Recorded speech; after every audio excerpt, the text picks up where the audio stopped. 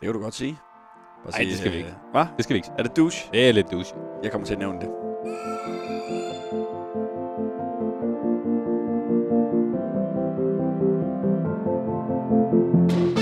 Velkommen til 56K.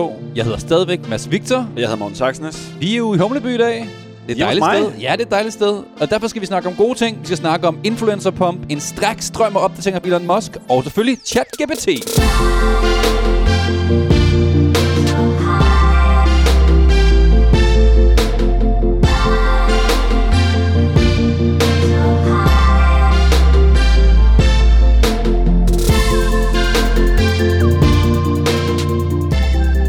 Jeg vil faktisk gerne annoncere i dag vores første liveshow. Ja, det er vi har publikum på i dag. Ja, straight fra Humleby. Ja, det er fedt. Hvordan lyder det, Anne? Er det okay?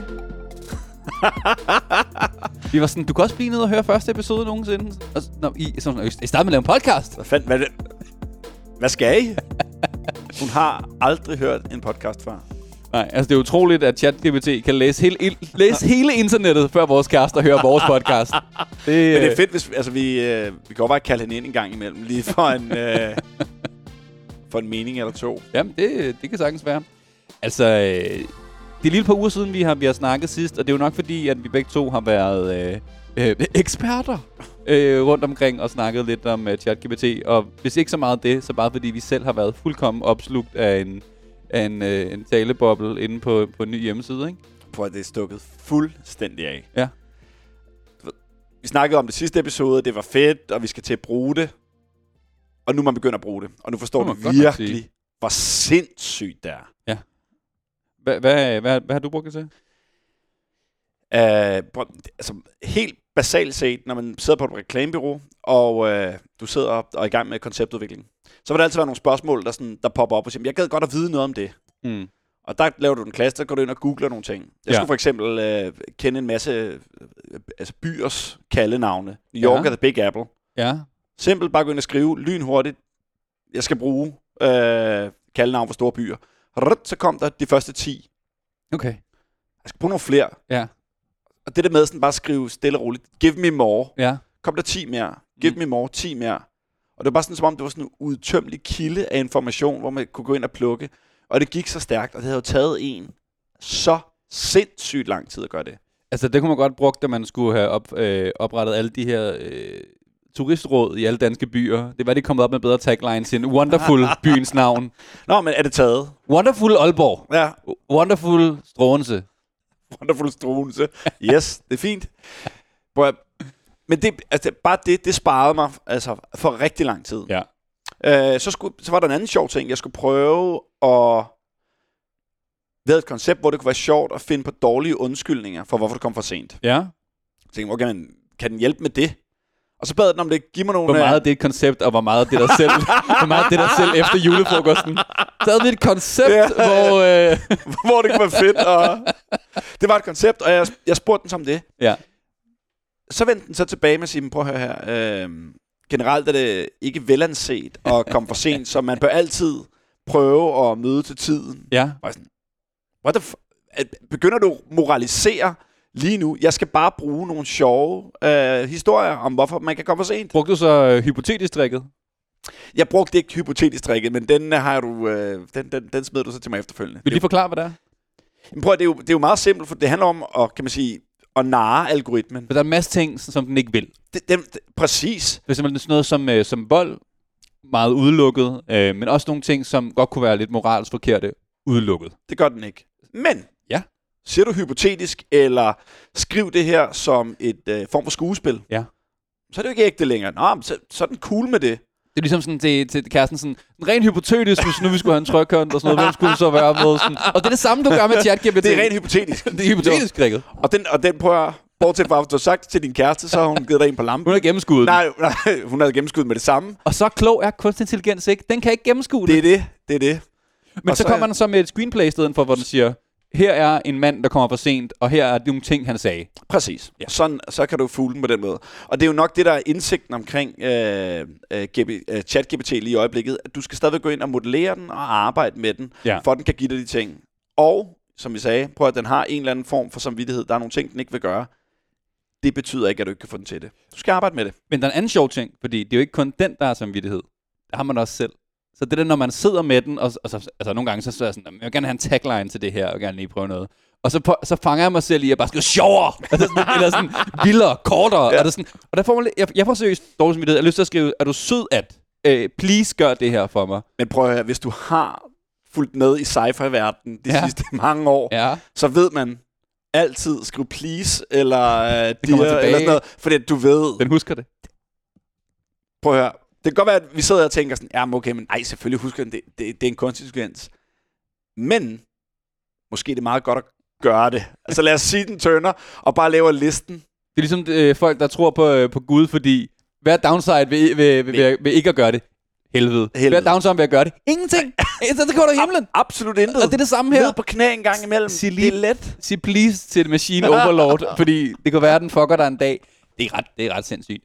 Men vi har snakket meget om det her, os begge to, både med arbejdspladser og i medierne. Men jeg synes, det er lidt sjovt at bruge det selv. Og nej, det er ikke endnu en LinkedIn-opdatering, hvor vi bruger den til at skrive det. Det er, at vi faktisk har brugt den i dag til at lave podcasten. Så vi har selvfølgelig fundet nogle artikler, som vi gerne vil snakke om, og så har vi taget de artikler og sagt, hjælp os med at skrive dem ned til nogle bullet points, som vi kan bruge som talking points til vores podcast. Det er basically det, vi beder den om. Og det er sådan, vi har lavet episoden i dag. No shit. Og før vi starter med de forskellige historier, som er ChatGPT-enabled, så vil vi gerne prøve et eksperiment med jer. Så hvis du sidder derude og lytter, hej dig, du er en person. Vi vil gerne prøve at lave næste episode, som en hel episode om et emne, vi ikke kender til, men hvor ChatGPT har hjulpet os med at skrive hele manuskriptet, så vi kan følge det. Og det skal selvfølgelig ikke være noget, vi ved noget om. Så, før næste episode, det vil sige, det kan gå et sted mellem en dag og et år, ikke? Men det næste par dage her, må du meget gerne gå ind på Twitter og skrive til @MortenSachs eller @MadsVictor med K, og skrive, hey, til 56K-episode, prøv at lave noget om et emne. Det kan være landbrugsrevolutionen, eller hvad fanden det skal være. Det ved jeg ret meget om. Så skriv noget, ikke landbrugsrevolutionen, noget andet. Altså det skal være noget, som vi ikke ved noget om. Nå, nok om det. Lad os starte med en Elon Musk-opdatering, eller som ChatGPT hjælp mig med at gøre det sjovt til, en ladning af nyheder, eller en stærk strøm af opdateringer fra Elon Musk.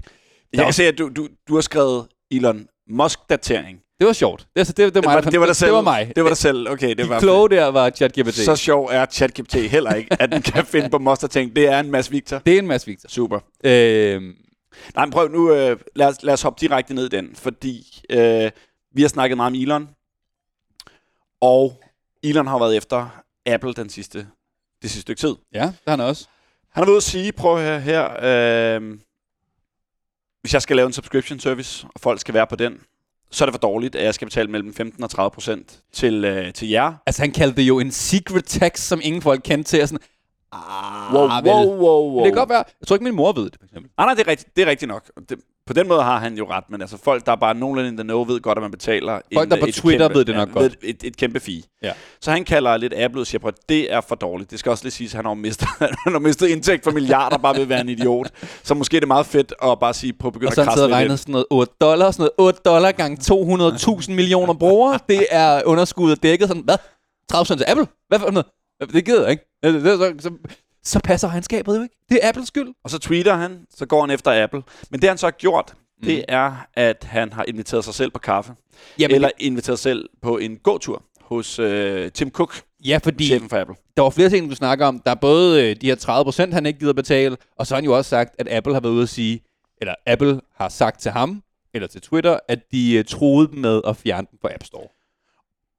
Det har han selv sagt. Ja. Og hvorfor skulle det ske? Det kunne være, fordi at Twitter har ændret på mange af deres terms. Det vil sige, der er en mulighed for en helt anden form for åbenhed derinde. Ja. Og det matchede måske ikke særlig godt med Apples profil som the good guy i tech-verdenen. Apple vil gerne have rimelig hardcore content moderation. Ja. Det er også derfor, der er ingen porno nogensinde på App Store.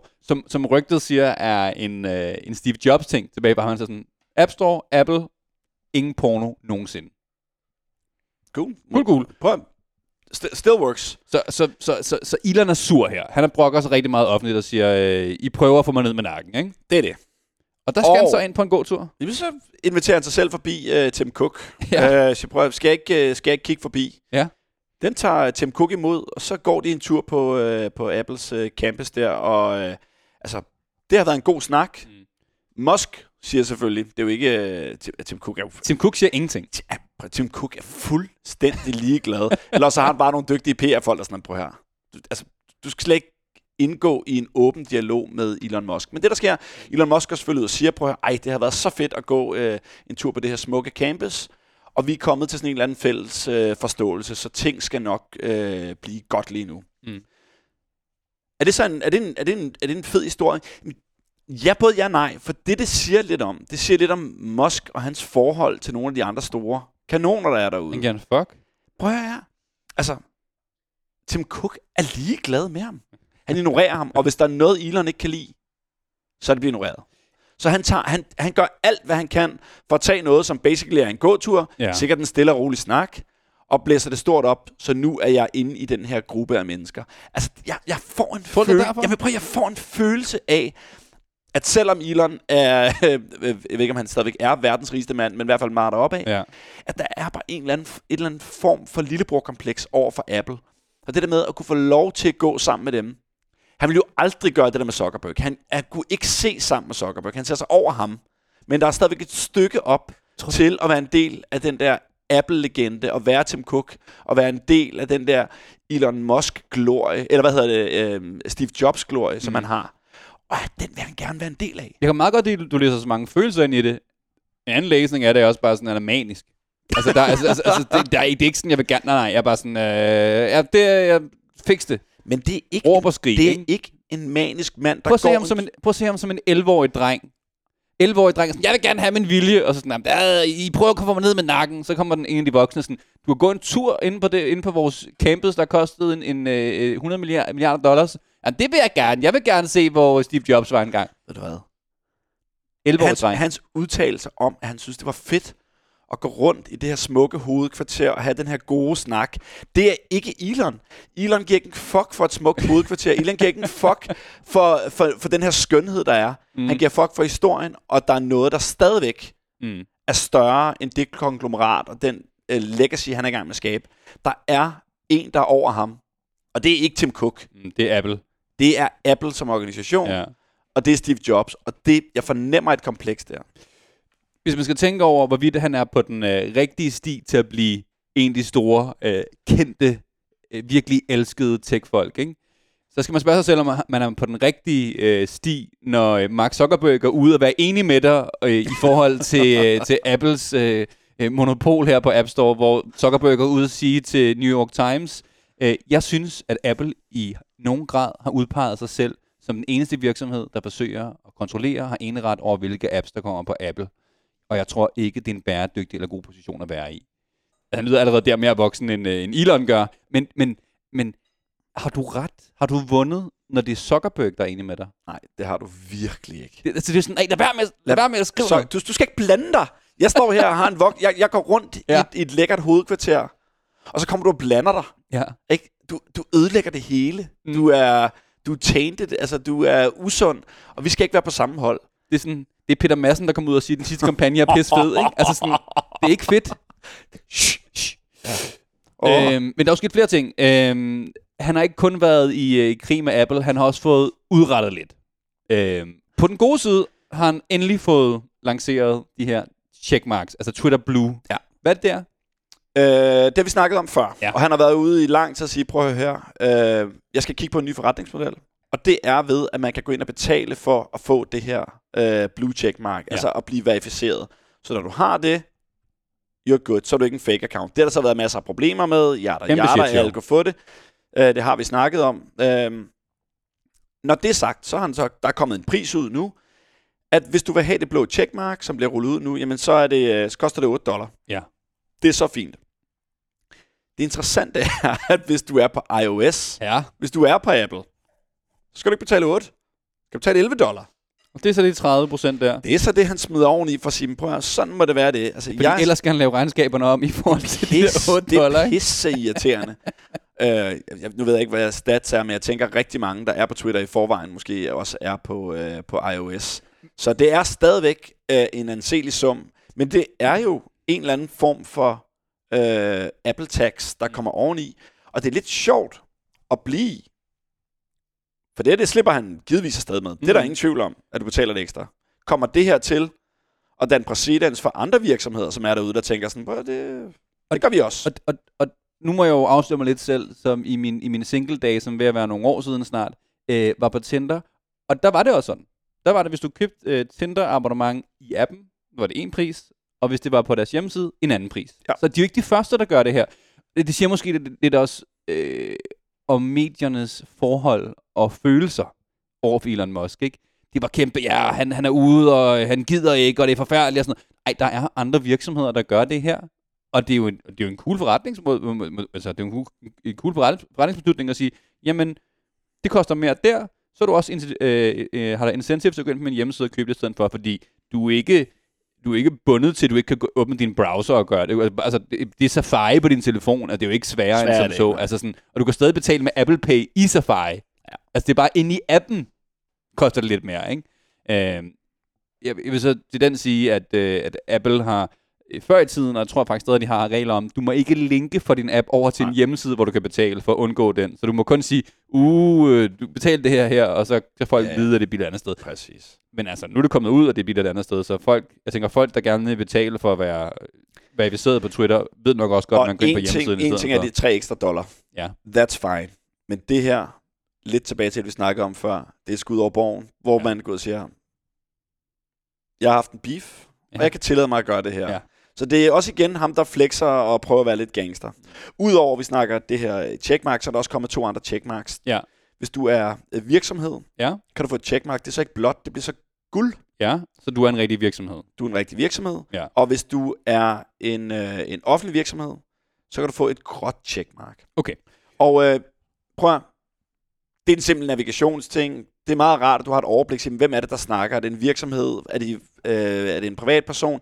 Eller en offentlig institution? Når man så scroller igennem Twitter, kan det give rigtig god mening at sige, okay, fordi du har det gode checkmark, så er der en eller anden lidt mere substans i det, du siger. Altså manden er jo et geni, når han først ødelægger det, som blue checkmark var, for at genopfinde det i et gult og et gråt, ikke?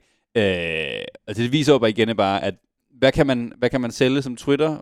Hvad kan du få et abonnement, der er noget værd? Der var ikke rigtig noget. Du kan edit dine tweets. Det vil jeg nok ikke betale 50 kroner om måneden for. Jeg kan få et blue checkmark. Nå, men det var cool, det er fordi, så har jeg en sej account. Jamen, det udvander jo sig selv i takt med, at folk køber dem, og det fungerede dårligt, fordi at folk troede, du var den rigtige Steve Jobs, der postede lige pludselig. Men det var du så ikke, fordi du har bare købt det blue checkmark. Så nu er det så lidt nogle andre. Så det hele er jo sådan en fuck-up af en produktlancering. Ja, ved du hvad, folk kommer til at købe det der blue checkmark for at vise, at de er ved muffen, og de er lidt sejere end andre. Prøv, sådan har det alle dage været. Prøv, hvis du er en fattigrøv, har du det ikke, og hvis du er seriøs, så har du det. It's that simple, og det er jo det, han spiller på. En account, som ikke får en mulighed for at købe et blåt checkmark, det er ElonJet.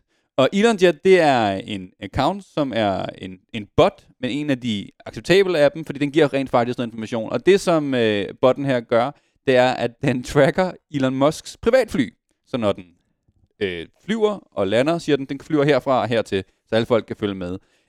Ham, der har lavet den, han har også lavet det med flere andre folk. Altså, der er også på Zuckerberg's Jets og alle mulige andre. Og det sjove med den her, det er, at Musk ud at sige for nogle måneder siden, at han var så meget for free speech, at selv han fik platformen, og der var den her account-platformen, der var farlig for ham, fordi man kunne se, hvor han var, i forhold til stalker, og folk der måske ville prøve at dræbe ham, så troede han så meget på free speech, at den skulle overleve.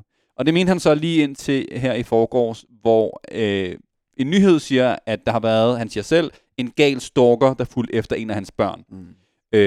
Hvorefter han enhændigt derefter ændrer reglerne på Twitter, der siger, nu må du ikke længere på Twitter dele folks rigtige lokation, uden de har sagt ja til det. Og så lukker han så alle de her accounts. Også ham, der har lavet den, hans egen account. Og han siger rent faktisk, at den her florianske studerende, som har lavet accountsene, vil han sagsøge. Han siger, at jeg har taget legal steps mod ham, og alle organisationer, der støtter ham. Wow. Altså, han tager sine billionaire pants på, og ringer til sin advokat, ikke? Man kan mene, hvad man vil, om at lave en bot, der tracker hans fly. Eller folks location. Det er personligt selv imod. Det synes jeg er not cool. historien her er jo, at Elon går ind og mærker noget, der rammer ham selv, og så han overnight tænker sådan, det passer ikke lige i mit verdensbillede lige nu. Og det er en udfordring. Hvis du skal drive en virksomhed, så er du nødt til at sætte nogle hegnspæle ned og sige, der er nogle ting, der er eviggyldige, når vi skal arbejde sammen. Ja. Hvis du hele tiden er flækig, og hele tiden kan ændre din holdning, eller ændre præcedens for et eller andet, så har du en usikker platform og siger, er det der, jeg skal have min forretning liggende? Når du sidder som ene kalif og siger, nu vil jeg gøre sådan og sådan. Der er ikke et board, du spiller op mod. Der er ikke nogen, du har ikke noget, der ligesom er en substans af noget. Og det er en udfordring, hvis du skal drive en stor kommerciel virksomhed, som han gerne vil. Så han er nødt til at være med hele tiden at rulle ting frem og tilbage og ændre på holdninger og gøre noget andet, ud fra hans eget for godt befindende. Der er han simpelthen nødt til at have nogle folk. Altså det her, det der springer i hovedet på mig, det er, at når vi snakker om Apple før og Tim Cook, dem han skal skulle navigere i sit stykke tid, det er Xi Jinping. Det er den almægtige leder, der kan gøre, hvad han vil. Og der har Tim Cook så været sådan, kan vi få vores produkter, skal vi handle med et diktatorisk stat, som der nok vil at blive. Og så har vi Elon Musk. Det er også enhændig leder, som gør, hvad han vil. Og hvis nok også under corona lukkede han ikke folk inde på hans fabrik for at bygge Tesla'er. Det er jeg ret sikker på. Så det er jo det samme, som de også gjorde i Kina, ikke? Så det er måske en god en over kraften at sige, har du hørt det der med, at Elon Musk er meget som Xi Jinping? Den kan du bare tage helt for dig selv og stå for mål for den. Det vil jeg ikke. Men det er en sjov sammenligning.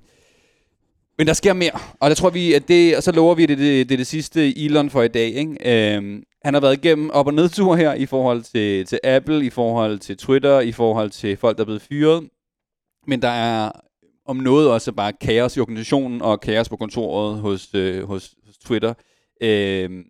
Altså, han har fyret meget af den juridiske afdeling nu. Blandt andet hans personlige advokat, som han har arbejdet med i mange år, har sat han jo ind som head of legal hos Twitter. Nu er han blevet fyret. Han kunne ikke lide, hvordan han håndterede nogle interne ting, og de her Twitter-files skulle lanceres og sådan noget. Det kunne han ikke lide, hvordan Alex Spiro lavede, så han er blevet fyret. Mere end sådan er det også, at Twitter åbenbart ikke har betalt leje for sine kontorer, siden han overtog Twitter. Han har stoppet med at betale husleje. Det er åbenbart ikke en... Altså for en mand, der insisterer på, at du skal gå på kontoret og arbejde, så vil det nok være sådan, start med at betale husleje. Det er første udgift. Ikke? Lad os have et kontor. Mere vildt er det også, at det er kommet frem, og man må tage det her, som det er. Der kommer rigtig mange læk for tiden internt på Twitter, fordi folk er sure på om dagen. Altså, hvis det er væltet ud af skabet. 70% af dine kollegaer er blevet fyret, du synes måske er lidt en idiot, så ligger du også ting. Så tag de ting, jeg siger nu med et grænsalt. Men der er en nyhed, der siger, at ledere for Twitter har diskuteret konsekvenserne af ikke at betale afskedelsesgodtgørelserne til de folk, der er blevet fyret. Så for at spare penge, kan vi lade være med at betale dem for det. Samtidig med det har han så sagt til hans ansat, der stadig er ansat, I må ikke udtale jer til pressen, og I må ikke sige noget generelt, som opfører sig imod selskabsinteresse. Altså, du må ikke være illoyal. Det er faktisk en meget normal sådan, term, du bruger din kontrakt. Men de snakker om at sagsøge folk. Hvis du snakker dig dårligt i forhold til virksomheden, og det kommer en nyhed ud af det, jeg sagsøger dig. Så altså, jeg ved ikke, hvad der sker i den der virksomhed. Det virker fuldkommen... helt reelt, det virker fuldkommen hovedløst. Jeg faldt ned i et Elon-hul her forleden dag på YouTube. Ja. Og hørte gamle medarbejdere, der udtalte sig om, hvordan han gjorde ting. Og det her, det tænker man, er det sådan noget... Er han blevet helt whack nu? Men det er han ikke. Han har altid været whack. Altså, historien om, hvordan han har såret forskelligt. Altså, han har bare såret i fabrikken og sådan noget. Fordi for at vise, hvor han har været... Altså, han har gjort de mest sindssyge ting. Alle de steder, han har været. Både for at prove a point, og fordi han er Elon. Og det gør han bare igen. Altså, hvis han skal have Twitter på ret kø, som han gerne vil have, så ved han, at det skal gå stærkt. Og det skal være med fuld kraft for day one. Og det gør han bare. Så alle de kampe, han skal tage, dem tager han lige nu. Så dem, der er tilbage, det er nogle disciple, som er klar på at tage, og være der, og købe ind i det her.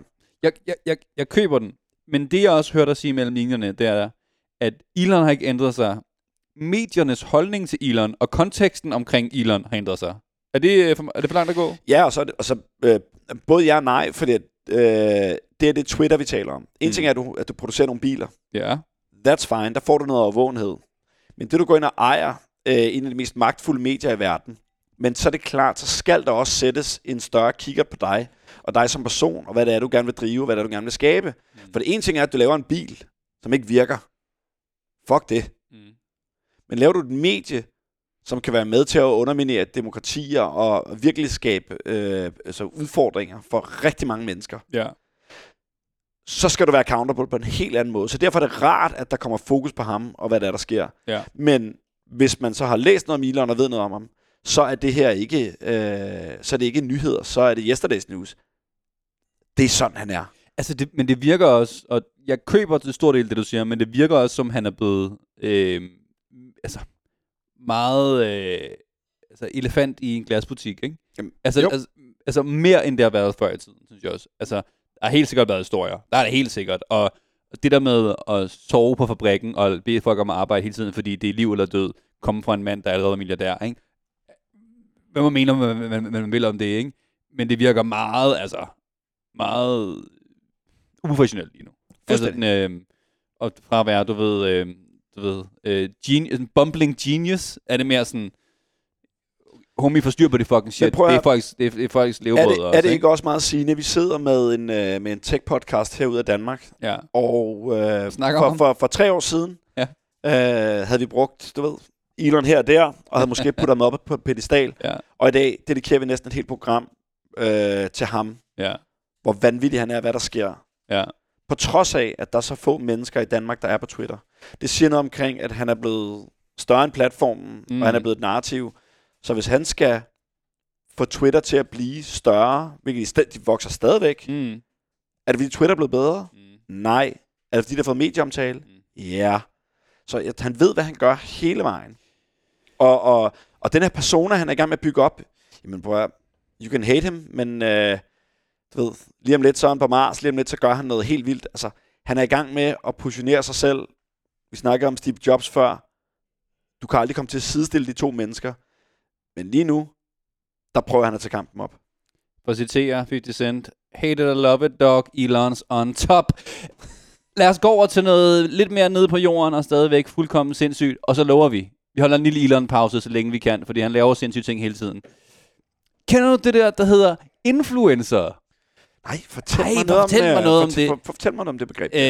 Jeg tror, man har sovet under en sten, eller har været en del af en meget speciel gruppe på sociale medier, hvis man ikke har set influencer snakke rigtig meget om både krypto og om aktier de sidste par år. Altså det har været upmarket, alting er gået opad, og når aktiemarkedet i 2021 stiger 30%, så er det svært ikke at stige, og så ligner alle folk jo genier.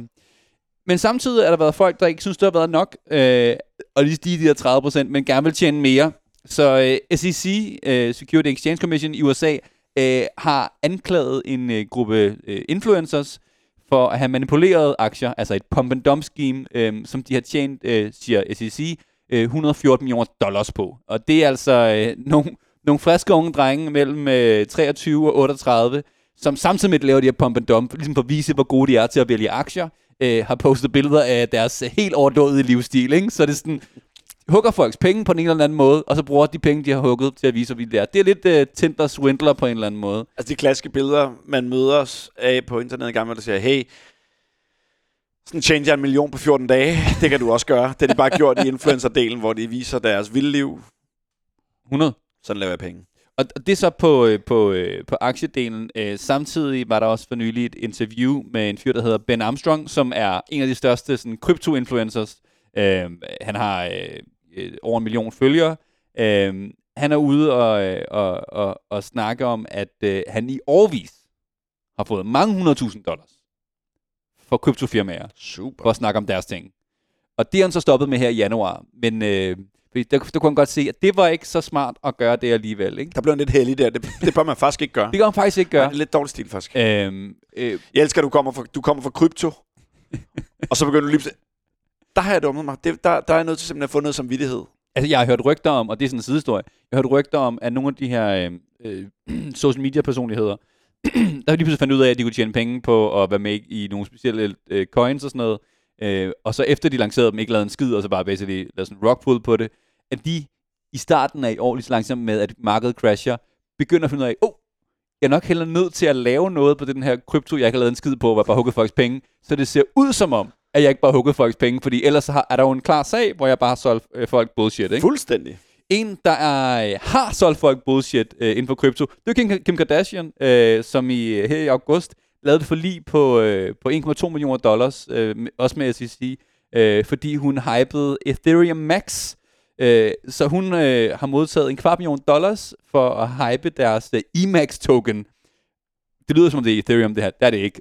Så hun har prøvet at snyde folk, der var usofistikerede investorer, som man kalder dem, til at købe Ethereum i gåseøjne, som så var Ethereum Max.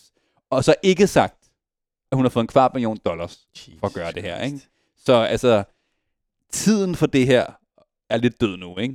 Du skal nok ikke gå ud og tage penge og for at hype noget. Og hvis du gør det, skal du i hvert fald fortælle folk det, ikke? Altså, der er en YouTuber, jeg anbefaler, man følger, hvis man godt kan lide det her, som hedder Coffeezilla, som har timelange ting, hvor han afslører de her kryptoskamere, og snakker med det, både snakker med dem og snakker om dem. Han har blandt andet før, at Sam Bankman-Fried fra FTX, som er lige blevet anholdt, før han blev anholdt, så Sam Bankman-Fried var jo på pressetur, og var især også på sådan nogle Twitter-rooms, hvor det bare er lydinterviews med flere forskellige folk, hvor han så, fordi han er det navn han er, Coffeezilla, får lov til at komme ind og interviewe, hvor han har rimelig hardcore spørgsmål til ham sådan, undervejs. Så hvis man gerne vil vide mere om sådan nogle ting her, så prøv at følge Coffeezilla, fordi han er dyb. Han er dyb i det her, og han er næsten righteous, ikke? Altså han er på mission for at afsløre det her fucking lort. Men du kan ikke tage noget fra, at der sidder nogle folk, der stadigvæk skal... Altså, Kim Kardashian, hun modtager jo ikke en sms, hvor hun skal sige ja eller nej. Det er jo gået igennem en agent, et agentur, altså, som sidder tæt på hende, som ikke på noget tidspunkt har været sådan, by the way, husk lige at disclose, at du har fået nogle penge. Altså, det er jo så torskedumt, at det her, det er gået igennem. Det siger også lidt om, altså, hvilket gold rush det var. Altså, at det var for good to be true. At de penge, de har fået, har jo været astronomiske summer for at gå ind og gøre det her. Okay. I Danmark, der har vi Løvens Hule. Den amerikanske moderprogram, det er faktisk rent faktisk kendt, det engelske er faktisk rigtigt, men det amerikanske program er det største, det hedder Shark Tank. En af dem, der er sharks der, altså løve der, ikke? Hedder Kevin O'Leary. Han tjener penge tilbage i dagene på at sælge et legetøjsfirma. Det er historien ligegyldigt. Men Kevin O'Leary har jo snakket rigtig godt om Sam Bankman-Fried og FTX. Det er så kommet frem, at Kevin O'Leary har fået, hold nu godt fast her, $18 million for at være influencer og snakke positivt om dem, ikke? Har han fået det i krypto? Nej, men han siger selv, at han har taget de fleste af pengene og investeret i krypto. men okay, men så må man også bare sige, hey dude, det er fint, så går du bare fri. Så er du simpelthen for dum.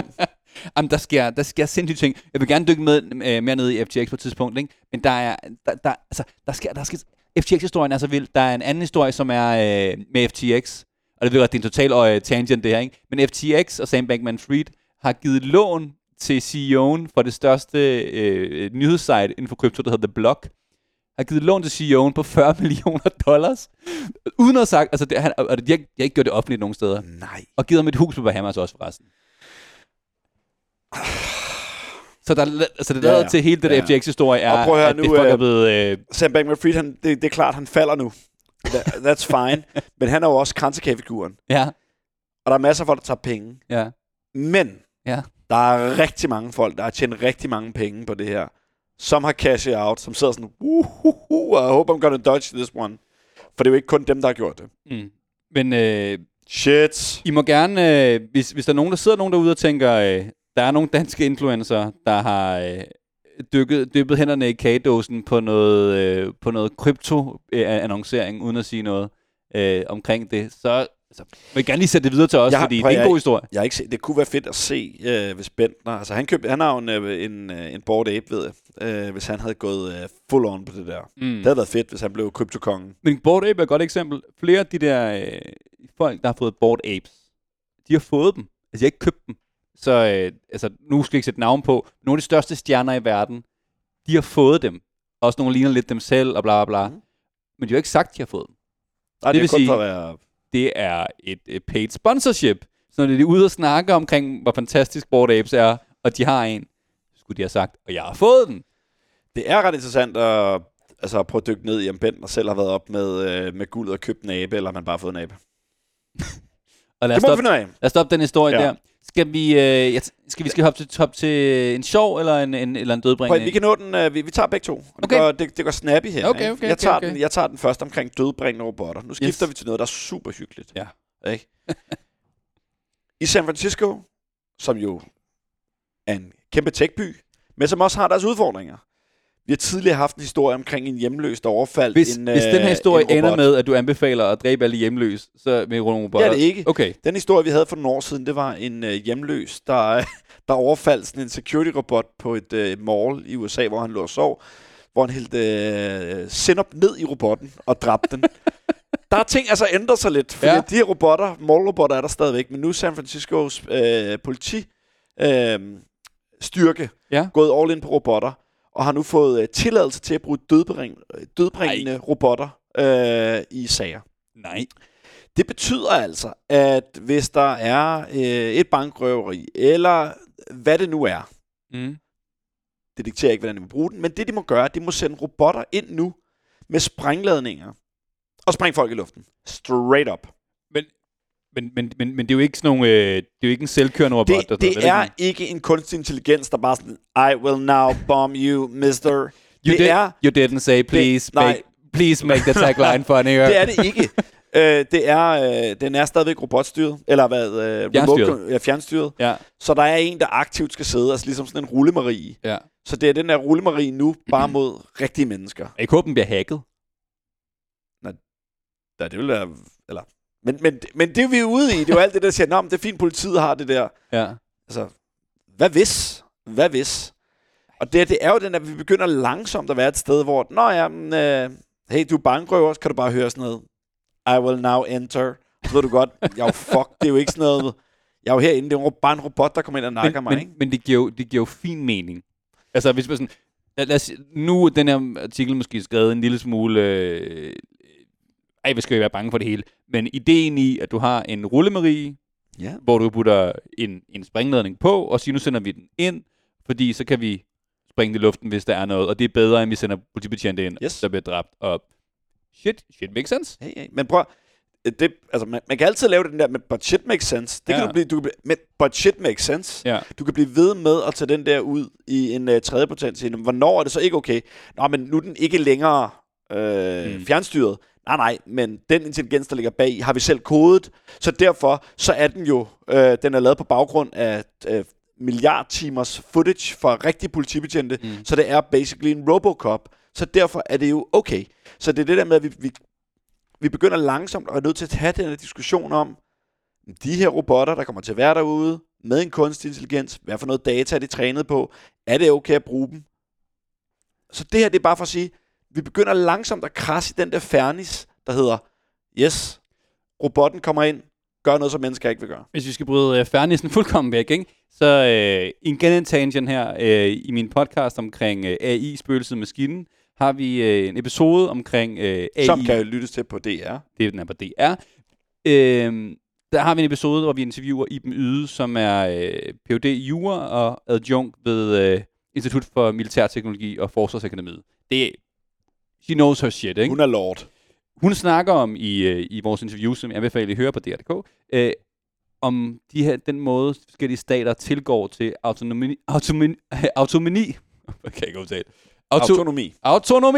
i militæret og i forhold til robotter. Og der siger hun, det er jo ikke helt klart, hvad de forskellige stater siger, og især ikke, hvad USA siger, men hun siger, hendes læsning af det USA siger, når de siger, der skal altid være human in the loop, før at dronen smider bomben.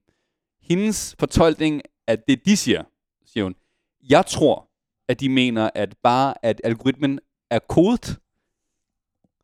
Er kodet af mennesker. Og de parametre, du sætter på missionen, før det sker, altså den her mobilsignal, det her ansigt for eksempel, det vil hun mene er nok til deres definition i USA af human in the loop. Men vi ved det jo ikke, fordi at det jo ikke, de siger jo ikke selv, den der er, fordi... Men okay, så lad os tage den i, som jeg sagde før, og lige lægge den på human in the loop, human in the code. Er det så nok, at den er trænet på mennesker? Jamen, that's fine. Hvor langt tager du Den der. Det kunne være sjovt at høre hende. Kan du, er der noget, der hedder What's Human? Og det ved vi jo ikke, men hun siger, hun forstår deres tolkning i USA, i Human in the Loop, til at det nok er nok til, at når du sætter meditationen i gang, så tager du dronen og siger, du skal gå efter en mobiltelefon med det her signal. Go do. Bump den. Og det vil hun sige, det er nok til, hvordan de ser det. Det er nok, at det er anderledes i andre lande, og vi kan ikke sige 100%, at det er sådan, det er i den måde, de tolker det på, men det er i hvert fald en stemme i debatten. Episoden hedder AI går i krig og kan findes på DR. Skal vi slutte af med noget lidt mere positivt? Kan du godt lide at knippe? Cue outro-musik. Nej. Prøv at det er måske den sværeste segway at gå fra...